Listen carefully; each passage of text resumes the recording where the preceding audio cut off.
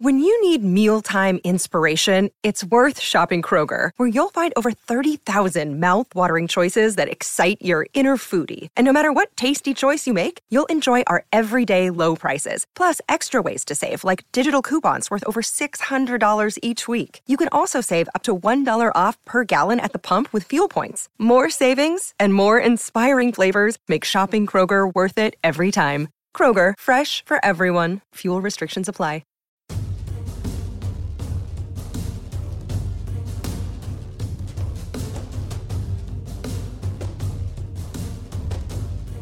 Hey everyone, and welcome to the Orange and Brown Talk podcast. I'm Dan Lobby.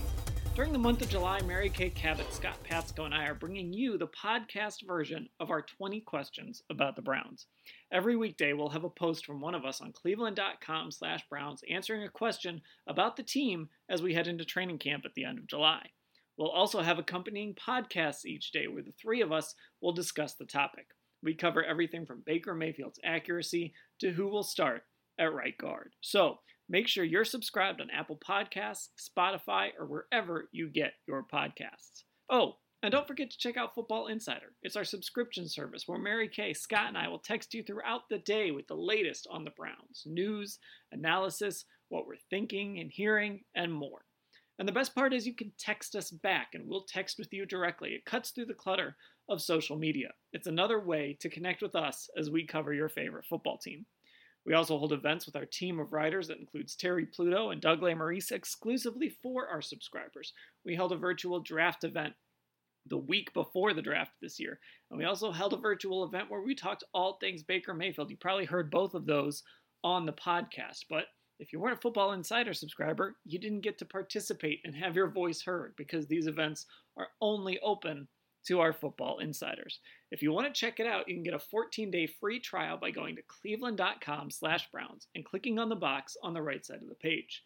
Football Insiders $3.99 per month after your trial expires. Or better yet, you can just text 216-208-3965 to get your trial started. Again, to get that 14-day free trial started and see everything that comes with your subscription, text 216-208-3965. Now, let's get to our question for today. And today's question goes to you, Mary Kay. What is it? It is, will Odell Beckham Jr. be happy in Kevin Stefanski's offense? We all know this is a run-oriented offense. It's got a lot of 2 tight ends, sometimes even 3 tight ends. And we know that last year, Stephon Diggs, even though he was the leading receiver for the Vikings and had, I think, maybe even a career year in terms of his average yards per catch, he was unhappy, and he's not even there anymore. So hopefully for the Browns, nothing like that happens. But Kevin Stefanski has gone out of his way this year to really talk to Odell, to sit down with him and show him just how he's going to be used, how he's going to be showcased, and how he thinks that he will flourish in this offense. And from everything that we've seen and everything that we've heard from Odell Beckham Jr. so far, it seems like he's all bought in. That's what Alex Van Pelt has told us. That's what Baker Mayfield has told us about Odell. He's participating in all the Zoom meetings. He's been all in the offseason program. And it seems like he's kind of over what went on last offseason. He wasn't happy last offseason. We all knew that. I mean, we all tried to, act like it was this or it was that. But the truth of the matter is, at this time last year, he was still really struggling with the fact that he was traded from the Giants. He was not feeling good physically. He had a lot on his plate. I think he was, homesick for New York. And there was just a lot going on with him last year. I think all of that has changed this year. I think that, in terms of, now look, the world is turned upside down. So everybody's kind of in a weird situation this offseason. But he's not resisting being a Cleveland Brown anymore. I think he's very open to this offense. I think he's excited about the organization under Kevin Stefanski and just a proven scheme that he knows will work. The real question we're asking here is, what is happiness for Odell Beckham Jr.? I think the Browns winning will help us, determine that. He had a 1,000-yard season last season, even though everybody described it as kind of a disappointment. A lot of that going back to the struggles it seemed they had getting him the ball. But at the end of the day, 1,000 yards. He only had 4 touchdowns, which can be considered as a disappointment. And he had 133 targets. You know, him and Odell both over 130 targets, which was like top 10 in the league. 130 targets, only 74 catches. So, you know, if that number, that gap there shrinks a little bit, if the catch rate improves, if, you know, he isn't seeing so many balls that are uncatchable coming his way or that are intercepted coming his way, maybe that leads to more happiness. But I think this season we're going to find out, you know, can Odell Beckham Jr. be, you know, the second or third leading receiver on this team, but they're winning, and is that good enough? I think it's a question you always have to ask with receivers who are used to being the guy, and he has certainly been that earlier in his career. So, yeah, what makes Odell happy? I think we're going to find out. And, you know, part of it is, how was he used last year? You know, I'll never forget kind of that Monday night game against the Jets. He has the deep catch that gets him down to the 2-yard line. But then he also, you know, later in the game had that catch and run, one of the Browns' longest plays of the year. And it was one of those moments where you thought, okay, here we go. They figured it out. They've got Odell going. It starts now. You know, the playoff push, everything starts now. Baker and Odell are on the same page. And it just never happened again. You just never saw them kind of jive like that and hit one of those, you know, quick hitters, catch and runs that Odell is so good at. We think of Odell a lot of times as, you know, a guy that can go deep and make the spectacular catch, but sometimes you just get him one-on-one racing a safety or racing a corner, and he's going to win that race. He's that fast. So just figuring that out too. And he's going to get a lot of one-on-one matchups, I think, with this play action. And you've got to deal with Jarvis and Kareem Hunt and tight ends and Nick Chubb. I think it sounds a little bit like a lot of what we said last year, but he's going to get a lot of one-on-one matchups. And I think this coaching staff will be able to take advantage of it. It was such a frustrating year last year for him in so many ways. I mean, you know, Freddie wanted him to be happy. You know, he wanted him to be mentally ready to be here. Well, then when he got him here, he really didn't know what to do with him. He didn't know how to scheme up the offense to get him open. I mean, and Odell tried to do as many things as he could on his own to freelance to get open, and then he wasn't where Baker needed him to be when he needed him to be there. So it was just kind of a mess. And I think it's just going to be very precise this year. It's just going to be very organized and very precise. And he's already sat down with him. He's watched film. He knows exactly what his role is going to be. Now, of course, there'll be a little bit of freelancing to get open here and there. But for the most part, the scheme itself will be conducive to a really, really good season for Odell, because you're not going to be able to double him on every play. I mean, you're just not going to be able to do that. And last year, even though the numbers clearly showed that Baker Mayfield excelled in play action and struggled out of play action, Freddie was still reluctant to do it until the second half of the season, when I think that the analytics people really got to him and said, look, here's how you have to do this. Do you see what's happening here? And finally, I think he got it. Those were some frustrating Monday morning meetings with Paul DePodesta, Freddie Kitchens, John Dorsey, and those guys, you know, trying to get him to do things that would to be conducive to good production on the part of everyone. And it was just such a frustrating season for Odell and for Jarvis. And he almost didn't have 1,000 yards. And he didn't make the Pro Bowl. I mean, for Odell Beckham Jr. not to make the Pro Bowl, you know, you almost have to try to keep him out of the Pro Bowl, you know? So I really think that that they have to make him, they have to keep him happy this year. And I think that they will. I think they'll recognize that when you have a superstar player on your football team, you have to make sure that they are having a good season. You have to keep them happy. You cannot have Odell and Jarvis unhappy, or we've talked about this before, or the other people on the offense are going to feel it. It's going to be the vibe. It's going to be overriding, and you don't want that. And you can say all you want that it's all about the team. It's all about the team, but it's all about the team. It's also about showcasing your star players. I mean, it'd be like, oh, well, LeBron James, you know, we don't really need to, you know, he doesn't need to be the superstar that he is. I mean, Yes, he does. And yes, so does Odell Beckham Jr. Well, the reason this question comes up is because the Browns offense is going to change drastically. They're going to be, if the mold holds from what happened in Minnesota with Stefanski, the Browns will be one of the few teams in the NFL that run the ball more than they throw it. So limited opportunities, it's going to be more about, quality over quantity, I think, with all the receivers, not just Beckham, but also Jarvis Landry and Austin Hooper when he's getting things thrown his way, David Njoku. They're going to have to be a little more efficient, and I think in order to make the most of those opportunities, because again, you're not going to have 130 targets coming your way if you're Odell Beckham Jr. this year. It's just not going to happen. So, and that's a big change from just his career as a whole. I'm looking through his targets in his career. He's had less than 120 just once, and that was the year when he played 4 games. So he's used to seeing a lot of passes come his way and catching a lot of passes. So again, I guess we find out, what really is important. Is it winning, or is it feeling like you're being a major contributor to that winning?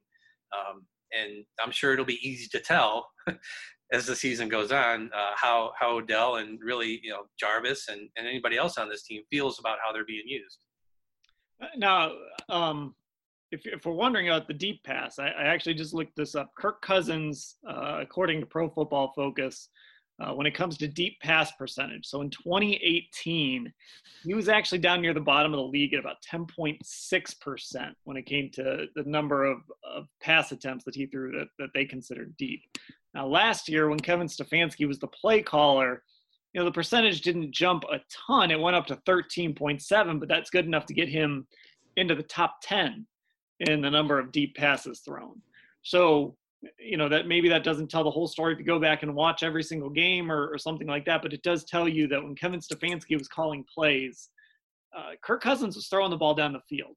So on top of, what I said, trying to make that connection on some of those quick catch and runs, it seems like Kevin Stefanski wants to create opportunities to push the ball down the field, which makes sense if you're going to be so heavy on play action and the zone blocking and all of that, and have Nick Chubb and Kareem Hunt. Now you want those receivers to go over the top and get those one-on-one matchups with safeties, and I don't know, maybe even you end up with a linebacker or something who gets stuck in the slot against one of these guys, and you can kind of abuse that matchup a little bit.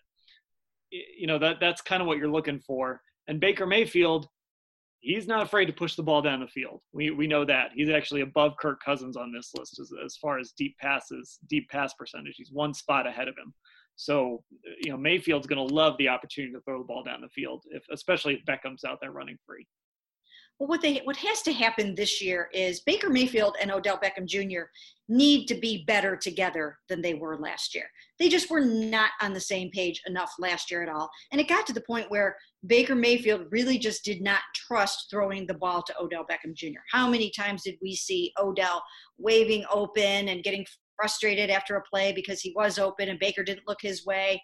And he just never really developed that trust, that comfort level with him. Unfortunately, those two guys haven't gotten to develop that this offseason that much either. Hopefully that will change throughout training camp because Odell underwent core muscle surgery in January. He should be healthier. He should be ready for training camp and get a lot of work in depending how training camp goes. But those two guys, they need to get their mojo down. They need to have their chemistry together. And it'll be interesting to see if Odell plays within the framework of this very precision timing offense, because I remember asking Alex Van Pelt about that. And he was like, oh no, there will not be any freelancing. You've got to be on the mark. And that's how Baker likes it. Baker likes the receiver to be on the mark, and then he puts it right where he's supposed to because he can throw dimes. So those two, the chemistry between the two of them has got to improve. I think it was 7 or 8 of Baker's interceptions were on passes intended for Odell Beckham Jr. That's too many. I mean, of course, you would expect that, that there would be some, but 7, I mean, some quarterbacks, including Kirk Cousins, I don't even think had 7 interceptions the whole entire season. So that has got to improve. I think with the lack of identity in the offense last year, maybe there was a bit more of a burden on trying to make the most out of the passing game with Beckham and Landry last year. This year, maybe you don't have that as much because we all know that it's going to be run focused first and everything's going to kind of build from that. And so maybe, you know, even though you didn't have a full off season and you didn't have the opportunity to get together with Baker and throw, maybe there's a little more time to get that down this season because, you know, the run game is going to be the thing that you're kind of building around and everything kind of worked off that. So there isn't going to be as much of a burden. Plus you brought in a very prolific tight end that's going to see a lot of passes come his way in Austin Hooper, which, you know, goes back to how I think, you know, the overall targets that Beckham's going to see are going to go down anyway. So maybe there isn't going to be as much of a push to make sure that he has to be used. Obviously, you want to use Odell Beckham Jr. in your offense, but last year was his first year. You just made this big trade for him, so you're going to want to do everything you can to get him the ball. This year, you know, we've talked all about how many offensive weapons they have, and if they want to make use of all of them, then I think the usage level for everybody across the board goes down a little bit. And I think to be fair to Odell, there's something to be said, going back to the points about him and Baker not being on the same page. This guy had one quarterback in New York. His whole time, he had one quarterback. Eli Manning did not miss games. So it's not like, you know, they had 3 or 4 different starters over that span. And, you know, for as much as people might want to, you know, pick on Eli a little bit, especially towards the end of his career, he was still the only quarterback that Odell really knew at the NFL level. He's the only guy that he played real NFL games with for the first however many years of his career. So then he comes to Cleveland. And Baker is a completely different quarterback from Eli Manning. He's much more precision, like you mentioned, Mary Kay. He'll still take those shots down the field, but it's just a very different type of quarterback. You're learning a new offense. You've never played with another quarterback really in the NFL. That's a big adjustment for a guy to make. On top of you're going from New York to Cleveland, and you just had your first trade, and it wasn't necessarily your choice, right? It wasn't a free agent signing. You didn't go to Dave Gettleman and say, you have to trade me to Cleveland. You just got traded to Cleveland. So there was a lot of adjustment that had to go on with Odell Beckham. And I think if we've learned anything about him is he's pretty open and honest about, you know, dealing with different things. And, I do think it was a struggle for him. Yeah, it was. And one of the things that he really had to adjust to when you talk about all those years that he spent with Eli Manning, I mean, they did finish each other's sentences. They got to the point where even though, you know, it did not end that well because Eli was a little bit on the decline towards the end. In the beginning, they did a lot of great things together.